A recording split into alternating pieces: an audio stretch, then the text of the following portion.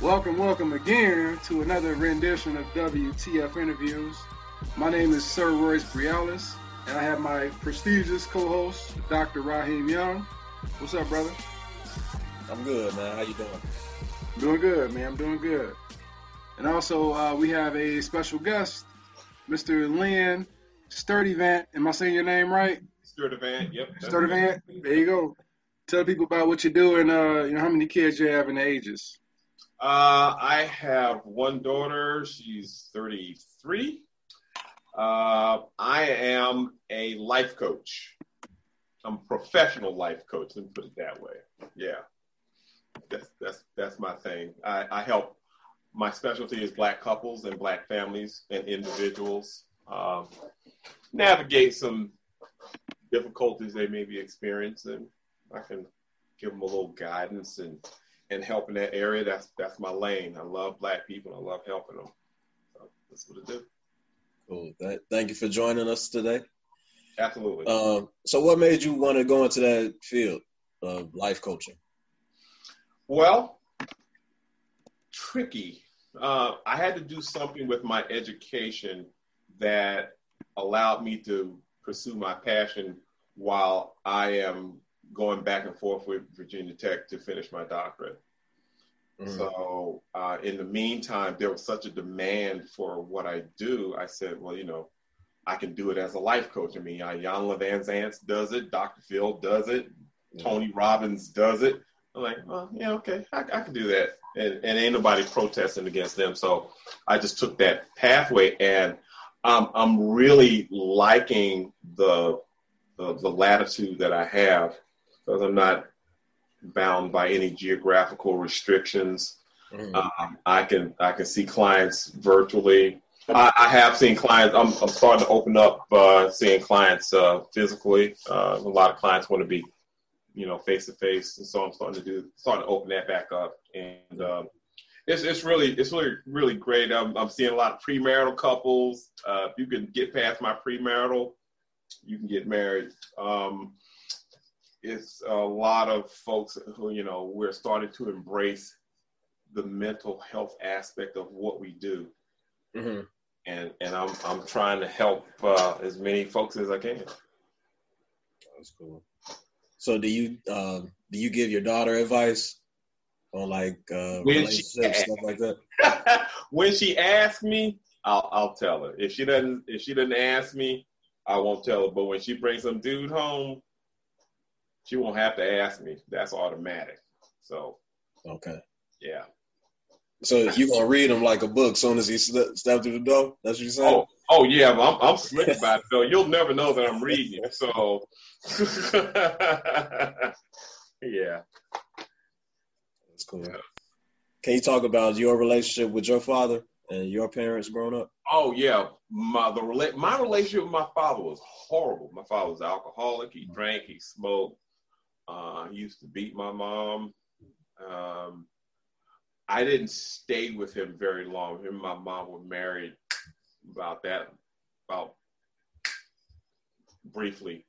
And while him and my mom was going at it, I was going back and forth between North Carolina and Newark, New Jersey, because they would ship me out for the summers, and I would spend a lot of time here in North Carolina with my grandfather, mm-hmm. who is my father, because he was the one that gave me that vertical intimacy that I needed from another man who mm-hmm. loved me, and been in North Carolina ever since. Yeah. So my relationship with my father, it was horrible. It probably spurred me on to major in psychology at the bachelor's and master's level, because I needed to understand what happened. So my bachelor and my master's experience was kind of like forensic. I could put together my family. I see the family tree. I see all the dysfunction, all the intergenerational dysfunction that had rolled down the hill, and it stopped with me. I didn't pass it on to my daughter. So it was real important for me to understand what I came from, so that didn't contaminate any future generations progeny from me. So, yeah. So speak to that in regards to we talked before this actual call that we're having now as far as vertical intimacy. What does that mean to you, and can you share a little bit more about that in relation to your practice? Yeah, sure. It's one of the things that I kind of assess for, especially in Black males. Vertical intimacy, you can liken vertical intimacy to, let's say, 5 love languages: touch, time, affirmation, gifts, and service. Those are all vertical intimacies. What I began to notice was that same-sex vertical intimacies in Black males is practically non-existent. It's not as strong as vertical intimacy with Black females. If you've noticed the trend on Facebook, Twitter, a lot of Black women are offering services. They're offering different things, Black women who have relationship issues, Black women who have family issues, Black women who have issues with their daughter. I mean, all of these vertical intimacies between Black women, and vertical intimacy in Black women is way stronger than it is with vertical intimacies with Black males. And so it just kind of, as a researcher, it kind of got my attention. I'm like, well, what about vertical intimacy between males? And it is severely lacking. It's practically non-existent. The only place I know that you can get Black males get vertical intimacy from gang. If I join a gang, that's lots of vertical intimacy in a gang. There's lots of vertical intimacy in jail. So you wonder about recidivism. Part of the recidivism is, hey, I didn't get a lot of vertical intimacy as a kid, so I know where all the people are hanging out at. So, I mean, the unconscious mechanisms that keep recidivism going in Black males and that repeat cycle of going to jail, I think it's part of it. I don't have research to support that, but I think it is nevertheless compelling that if I were doing research, I would go down that road. I could see doing some experiments with vertical intimacies, because you take Black males who are really tight with one another, you're like your best friend, somebody you call, could pick you up from the airport at 3:27 in the morning, or somebody you can borrow rent from. I have a real tight circle of male friends, and it's like 3. It's not a lot, but these are my ride or dies. I need something, and we kind of help each other like that. Whether money or rent or car or those kinds of things that it's like that next level friendship. Yeah. And I treasure those relationships because it's a place where if I'm feeling away and I need to, my boy will come over and he's like, yo, man, I got this wine, yo, fucking problem, And it feels good to be able to share that kind of, non-sexual communication. It just feels, it's like, I grew up as the only child, so me having a brother, it for me, it's like having a brother. What role do you think society plays in, well, I guess the picture that society paints about men or masculinity, especially Black men, what role does that play in the lack of vertical intimacy among men? Well, when I look at the advent of rap music absolutely destroys vertical intimacy in especially in Black males, because it's mostly adversarial. I'm gonna take your car. I'm gonna have sex with your woman. I'm gonna beat you up, and I'm gonna take your money. And it's rinse and repeat. It's nothing where men are kind of taking care of one another. Tribes in Africa, all the boys kind of go off and experience manhood. Hunting, fishing, and providing for the village. Doing things. Those vertical intimacies, and for Black males, vertical intimacy is really difficult to achieve. And so, if you don't achieve it, then a lot of us chase it, and I think that's where the possible dysfunctions come in, because I should have a man in my face. Like 87% Black boys grow up without a father in the house. That's for modeling. That's for imprinting. So I need to see, as a Black boy, I need to see a man love my mama so that I will have a clue when I get with a girl. Mm-hmm. I need to see that, it's important for a Black girl to see a man love her mama. So we're going to stick to the males today, because the female side of that's another show. So it's real important. This destruction, this systematic destruction of Black manhood, this thing goes all the way back to the Civil Rights Act of 1964. The thing that Martin Luther King struggled and signed, and once it was in place, then women now had access to welfare, child support, AFDC, WIC, food stamps, Section 8, Medicaid, Medicare. She didn't need a man to be in her space because there was this big safety net. Mm-hmm. Prior to the 1960s, 40s, 50s, and early 60s, when the government wasn't in our lives, 73% of Black households had a mama and a daddy. 80% of them had a business. So we were much better off when the government was not in our lives. And ever since the government came into our lives, now teenage pregnancy back in the 1940s and 50s, you got shot or you got married, called shotgun wedding. Very popular here in the South. You got the girl pregnant, boy, all right, you must do the right thing. There was no question about it. There was no government interference, and we handled our business. So all of that's gone, man. Like, and now, you listen to the 8th grade strategy of a Black female. They're telling you, I want 2 babies and no husband, because I seen my aunt do it. I seen my mama do it. I seen my sister do it. I seen my cousins do it. And that cycle of poverty. I'm not saying all. I'm saying some. And this is documented. I think it's really sad.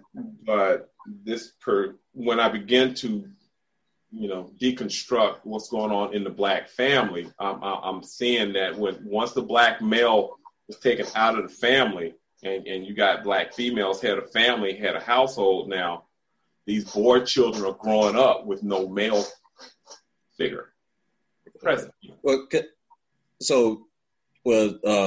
Just because the mother and the father isn't together, does that mean that the father still doesn't interact with the children? No, not at all. As a matter of fact, single Black fathers interact with their children more than any other race anymore. Yeah. Whites more than Hispanics, more than any other race. So it's there, but it's a strained relationship.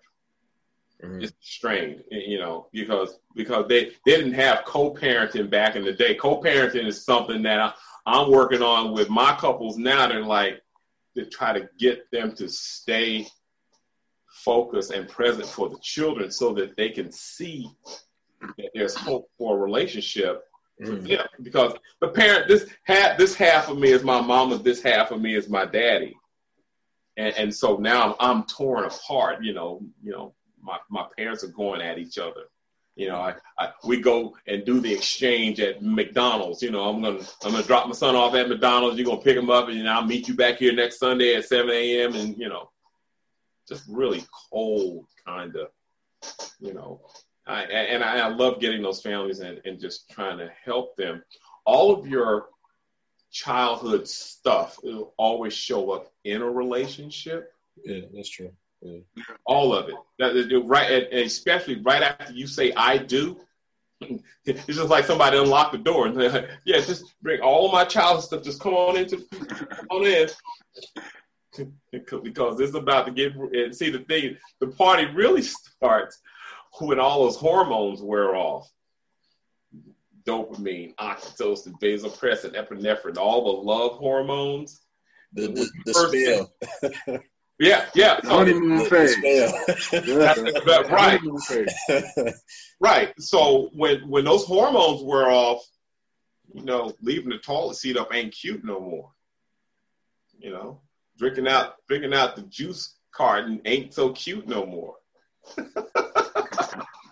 So, but that's my lane. So I just kind of wake couples up to what's going on with that. So, when you, what were some of the childhood things that came out of you in your relationship? Oh man, you kidding? If you were the last 5 women, last 5 girlfriends, they were all cookie cutters of my mama. 1, 2, 3, 4, 5. They were about the same height. They're about the same skin tone. They're about the same education. It's just like bam, bam, bam, bam. It's like, damn.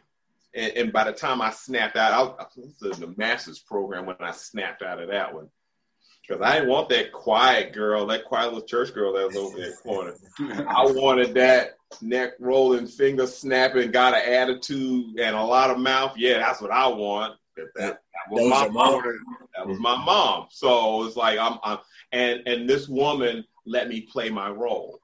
See, we seek people. There's this unconscious motivation to seek people who remind us of the parent that gave us the hardest time.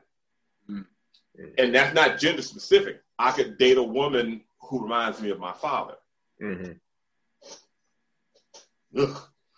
Just thinking about it fucks me up. But anyway,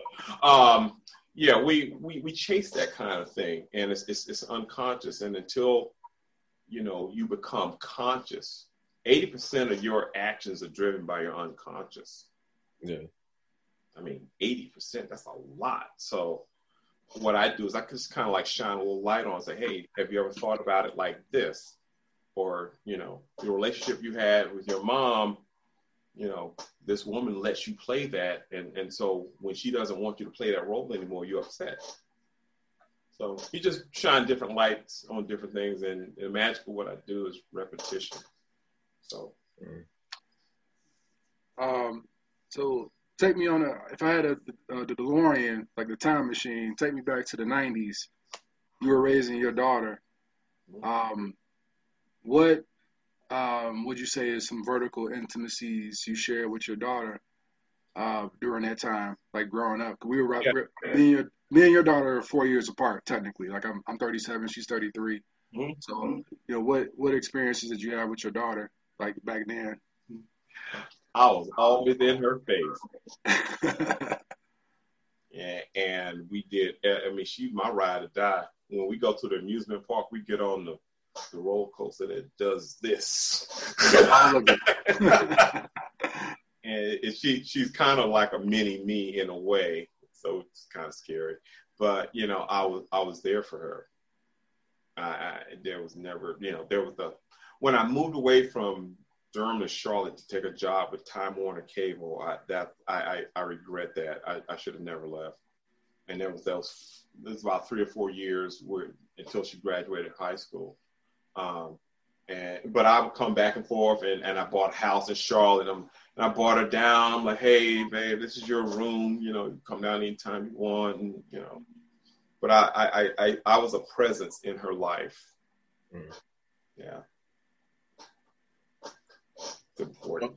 So, like, we have vertical intimacy. What is horizontal intimacy? Is that sex? Horizontal intimacy is sex. Right. so okay. I see. When a couple is experiencing, I'll have a couple come in and say, we having sex like twice a month. So sex is a form of communication. I'm like, so tell me what's going on. And they describe all these vertical problems. We ain't communicating well. He ain't paying no bills. He can't keep a job. She comes home with attitude. Right. And men have complaints too, She used to cook. Come home, house dirty. Ain't nothing done. So all of these vertical problems. These are vertical intimacies. Are how well do we get along when we're on our feet? See, horizontal intimacy is easy. Ever since sex got easier, love got harder to find. Mm. So vertical intimacies between men and women is 80% of the relationship. How well do we get along? Yeah. Are we on the same page? Do we have the same political views? Do we have the same philosophy? When it comes to children, do we have child rearing skills that are on the same page? So it's really important to establish those vertical intimacies, because the vertical intimacy makes the horizontal pop. Yeah. So if I'm a man and I come home and we got 2 kids, if I participate in second shift, right? Because when you come home, you got kids got homework, they got to be bathed, you got to feed them, you got to spend some time with them, some quality time with them, you got to put them to bed, and then you get this cycle. Yeah. So the more the man participates in second shift, the more the horizontal intimacy will pop. So he comes home, he starts dinner, he's doing kids' homework, he's putting on a load of clothes for everybody. Somebody got to wash these clothes.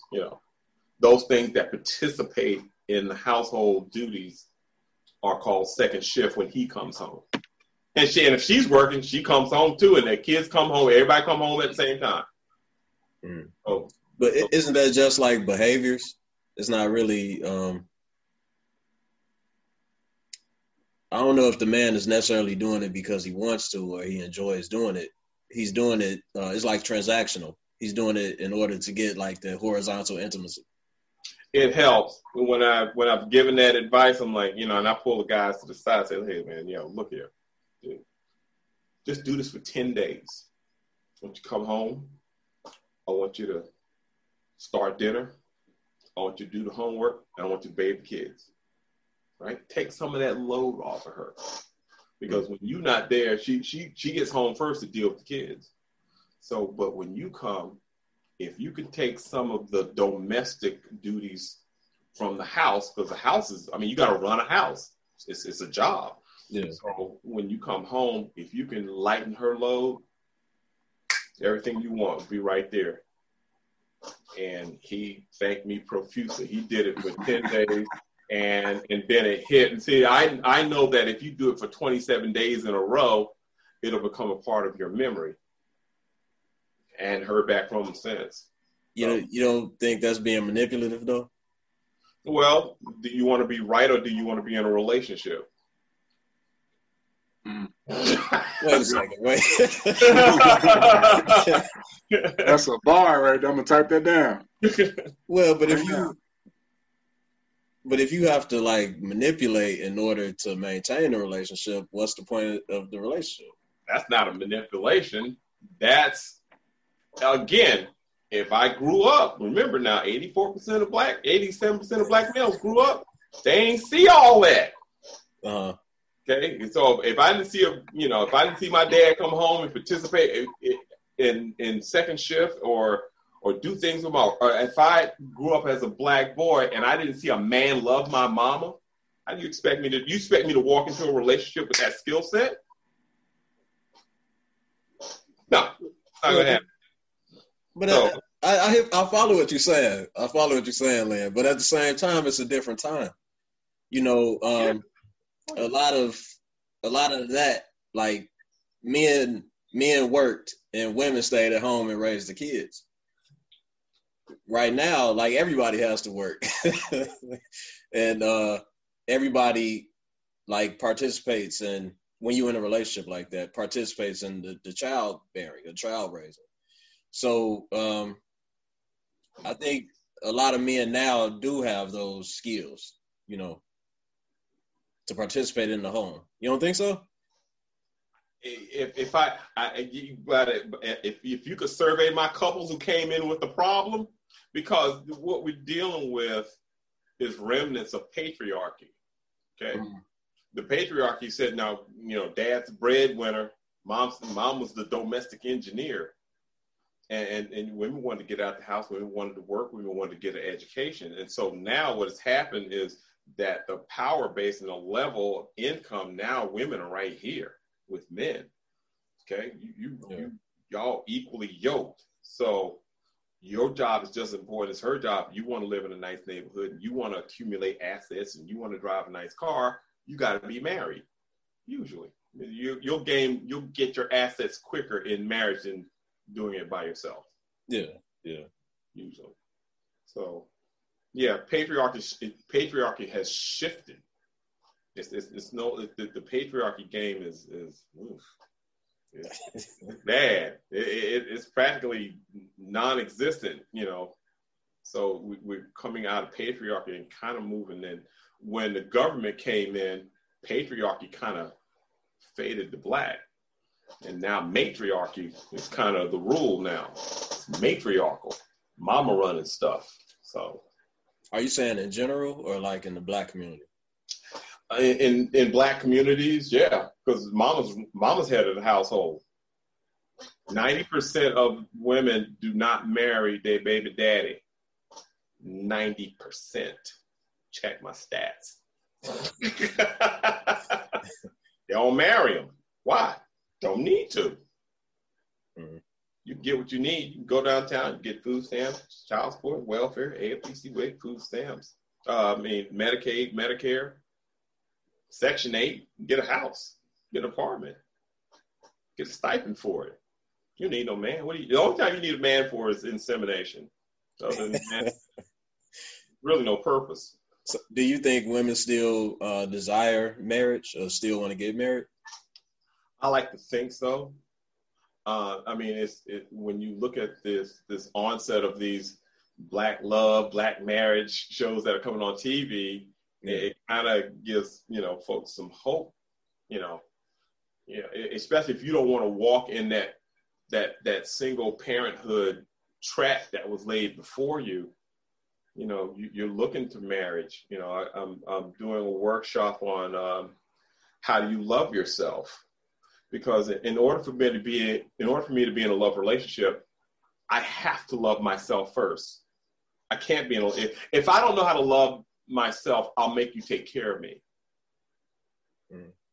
And you should hear the chorus of amens that when I do this segment of my workshop, they're like, yeah, I don't know how to love myself. So, I'm home and, I ain't did nothing all day. I'm sitting there playing Xbox. Ain't washed the dish, ain't folded clothes. And when a woman comes home and that's what you're doing, it's going to be problems, because that's not going to work. So, but if I'm reliving that part of my childhood where my mom didn't take care of me, it's a lot of psychological factors that's kind of makes that really convoluted. When I hear about, the person sitting on the couch and didn't do anything, can't find a job, ain't looking for a job. It's like, yeah, there's probably some age regression in there. You just got to kind of ferret it out and find out what's going on. You'll find out a lot of times that, when I ask people, how do you love yourself? Most people go, I got a nice car. I got an education. I'm a decent person. No. That's not loving yourself. How does your heart and your brain, is your heart and your brain on the same page? How do you love yourself? And most folks can't answer that. So if I don't know how to love myself and I get with a woman who doesn't know how to love herself, it's going to be a lot of conflict. Yeah. Go ahead, Royce. No, my question was going to be, what part of your childhood did you relive in your relationships? Okay.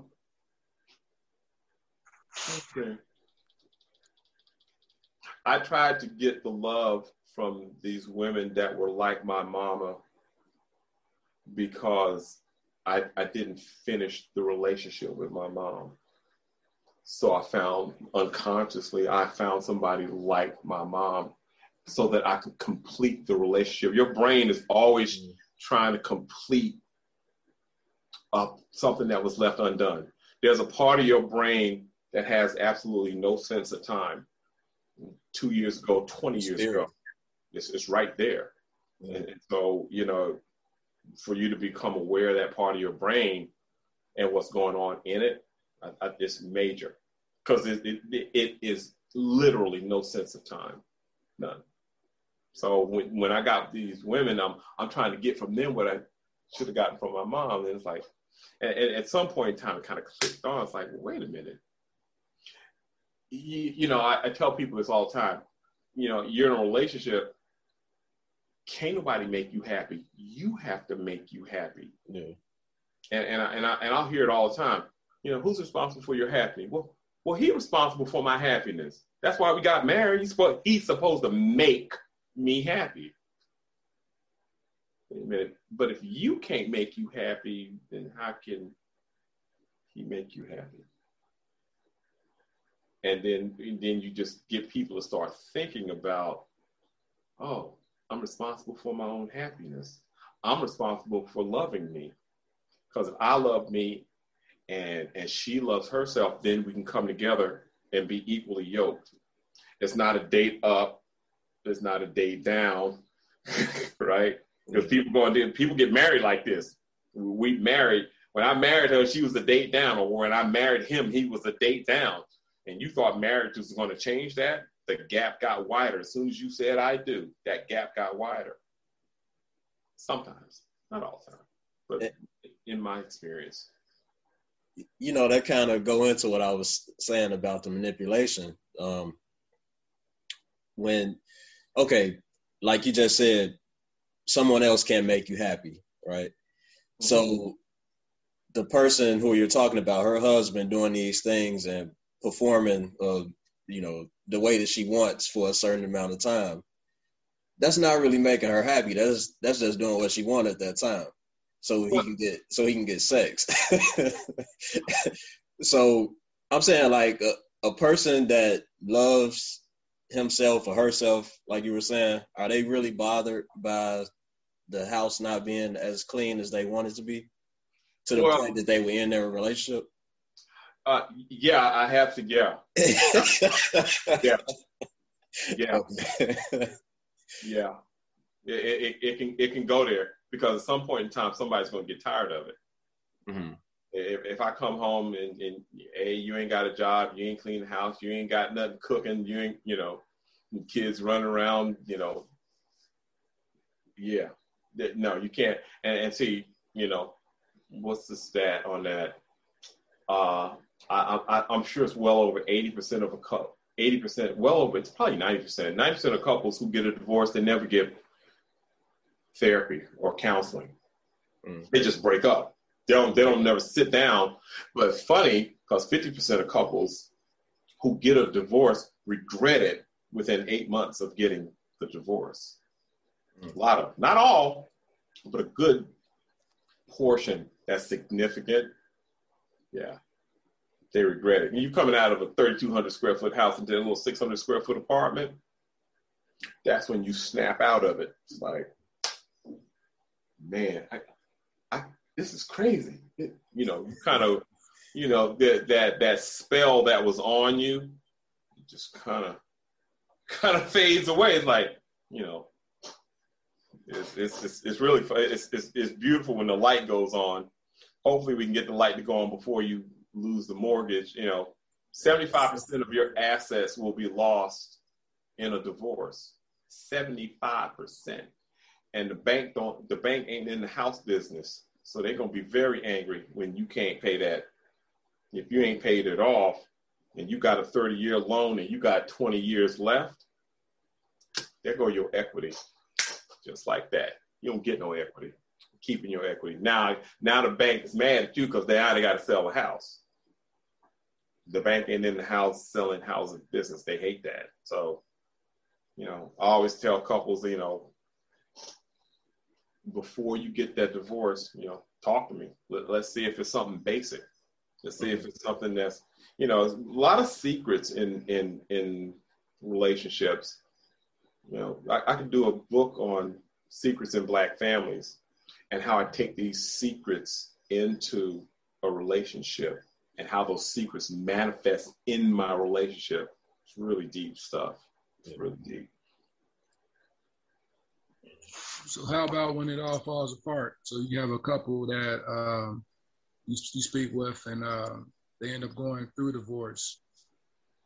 What do those conversations look like after the divorce? Like as far as still showing vertical intimacy, like with vertical your child. intimacy is gone. At that point, it's adversarial now. Ain't no more vertical intimacy. So the divorce turns people who once loved each other into adversaries. I mean, I've seen some really contentious, like these people used to love each other. Whoa. I mean, you would think they was born enemies. And it's all, and again, you know, if I bring secrets into my family secrets, I bring into the marriage, you bring your family secrets into the marriage. Neither, if you don't talk secrets out, you'll act it out. And if you don't deal with the secrets in your family, then it's just going to continue to fester. And I've been in some family sessions in which the person who was the burden bearer of the secret, that was the one that got up and left. This is some bullshit. I ain't got to sit here and take this. I'm out of here, right? Because that secret is heavy. Yeah. It's embarrassing. It's shameful. And I'm like, don't chase that person. Let them go. You know. And here's where the session turns cathartic, where everybody releases that secret, so no one's no longer carrying it. It's a beautiful thing when you watch it happen. It's just really beautiful. Yeah, to see that happen. So do you believe like people even experience love? Well, majority of the people that say that they're in love, are they really experiencing love? That's a great question. When you ask them, well, you can know that when you ask them, you know, how do you love yourself? If they can answer the question, how do you love yourself? If they can give you, you know, an answer, then yeah, I think it is. But other than that, you know, I see a lot of first marriages. I like to call them starter marriages. Starter marriage, you know, yeah, you got married and, you know, you thought you were compatible. You thought you could get along, and it just didn't. You know, a lot of us, including myself, I had to start a marriage. And a lot of us just didn't have the tools.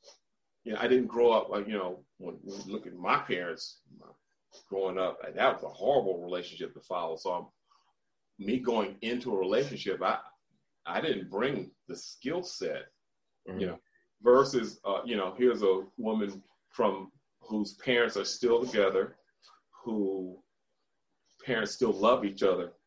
And she saw them for the first 35 years of her life. That is her prototype. Mm-hmm. So she's not really going to be, you know, she's not going to be really attracted to that guy who doesn't really come from that prototype usually. Sometimes, you know, it gets really tricky.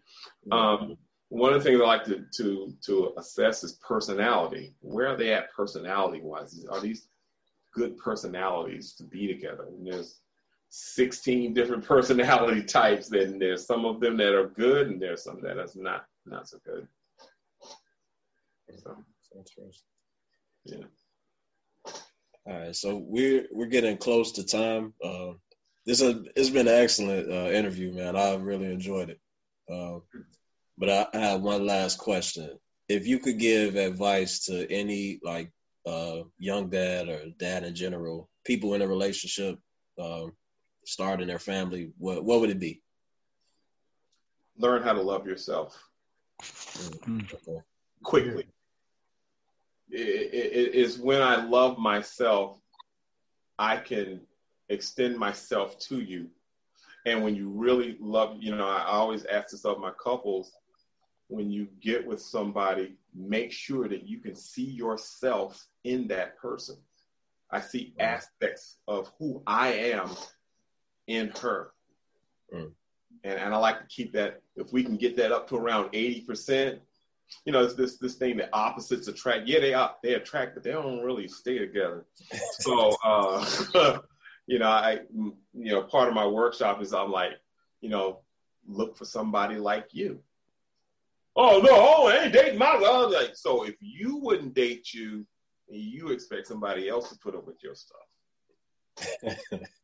So that's bad. But yeah, learn how to love yourself and to get with a qualified professional who can help you to learn how to love yourself. Because that is, once you love yourself, who you are attracted to and who is attracted to you all change. All of it changes. Because I'm not chasing a parent. I don't want to chase a parent in a partner. No, I'll grieve that relationship with a parent and finish it. I can close the door on the relationship with my mom. Okay, bam, that door is closed. I got closure. I'm clear. So everything that I love about myself, I would love in another woman. Hey, man, I'm sorry. That was a bomb right there. So chasing a parent, it's like the idea of what you thought your parents should have been. That's what you want in your partner. And you want to finish it. And you want it so exactly. And you want it so bad. And this person isn't responsible for finishing your relationship with your parent. Mm-hmm. Yeah, but you look like her. You sound like her. You talk like her. Y'all got the same hair, the same skin tone. Y'all both wear glasses. You got the same body type. What do you mean? I'm not responsible for that. And vice versa. You know, women can chase guys that look like or remind them of their dads. Most of them do. Even if the dad wasn't in the relationship, it's the energy that is still there. Yeah. The energy's there. Energy's some powerful stuff, man. It's deep. That's dope. On this type of subject, we gotta dive deeper into stuff that impacts our relationships. Not just with our kids, but with our significant others. Yeah, that impacts our kids in the long run. Yes, your kids are looking at everything from 18 months on. Your kids are looking at everything you do. Everything, your relationship. I learned to read my mom's facial expressions. Like, I knew I was going to have a good evening or a bad evening. I could look at her face. And it's funny because I bring that skill set into when I'm having a session. I can see arms folded up, which means I ain't buying shit you selling. Like, yo, right? Versus the arms down and I'm open.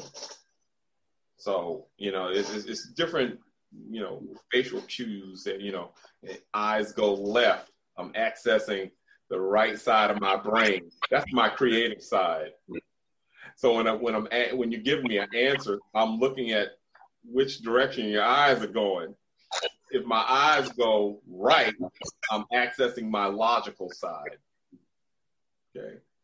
So it's all little things little nuances that, kind of let you know if this couple's lying to me, if they're truthful with me, if that foot's discharging that energy. I got folk who come and they just shaking back and that foot going back and forth. You nervous? Oh, no, it's just a bad habit. Oh, okay. So I'm discharging energy. It's funny, I see people discharge energy. It's real funny. But yeah, man, I'm happy to share as much as I know, and I'll, I try to be open about my own stuff too. I think that's one of the things that my couples and individuals like about me, because I'll if it's appropriate, I'll tell you about how I dealt with it, as a single person, as a single dad, the cookie cutter moms before I snapped out of it. Yeah, it was cookie cutter. She lived right down the street too.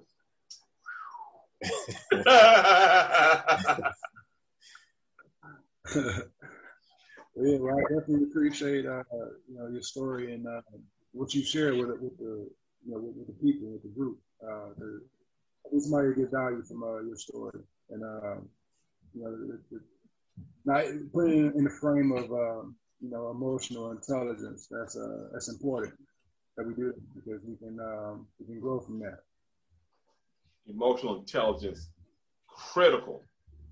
That's yeah. It's so much more to emotional intelligence and whether or not I can hear you, you know, and whether or not I can incorporate that and not get, you know, children, if you have children, you know that a child can trigger you. A child knows exactly what button to press. And so you have to have the emotional intelligence to understand what this child is doing, how I'm being triggered, and how to mitigate that so that I don't pass my dysfunction on to my child. That's an acquired taste. That comes with a lot of practice. Because a child will trigger the hell out of you. It's like they already know. They're a part of you. That's half of who they are. So yeah, it's really deep. That's a whole nother show with the kids. Part two. Well, it's part 2 and part 3. Part 2 is for the females, then part 3 is for the children. There you go. Yeah. Absolutely. No, that was dope. Tell the people if they have to reach you somewhere, how would they reach you? Yeah, marriagefamilyclinic.com. You'll get to the website, and it's all my contact information there, who I am, what I do, the different kinds of services I provide. Marriagefamilyclinic.com. All right, cool. Yeah, I have that link to the description below for the people. I also have you on LinkedIn, so I have your LinkedIn info also below. But yeah, definitely, Dr. Lynn, I appreciate you, man. We got a lot of value from this episode.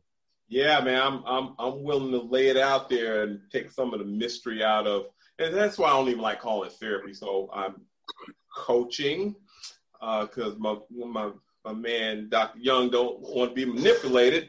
So we'll coach him into hopefully that he'll change his mind with a little repetition. That's over the time. That's what it's all about. You know what I'm saying? We're gonna wrap on this note. For Sir Royce Brialis, for Dr. Raheem Young, and for Dr. Lynn, definitely appreciate your insight and your input and your wisdom. So stay tuned for further announcements. Absolutely. Working on the doctor thing. We getting. You already got it. Yeah, getting going. But it's close enough.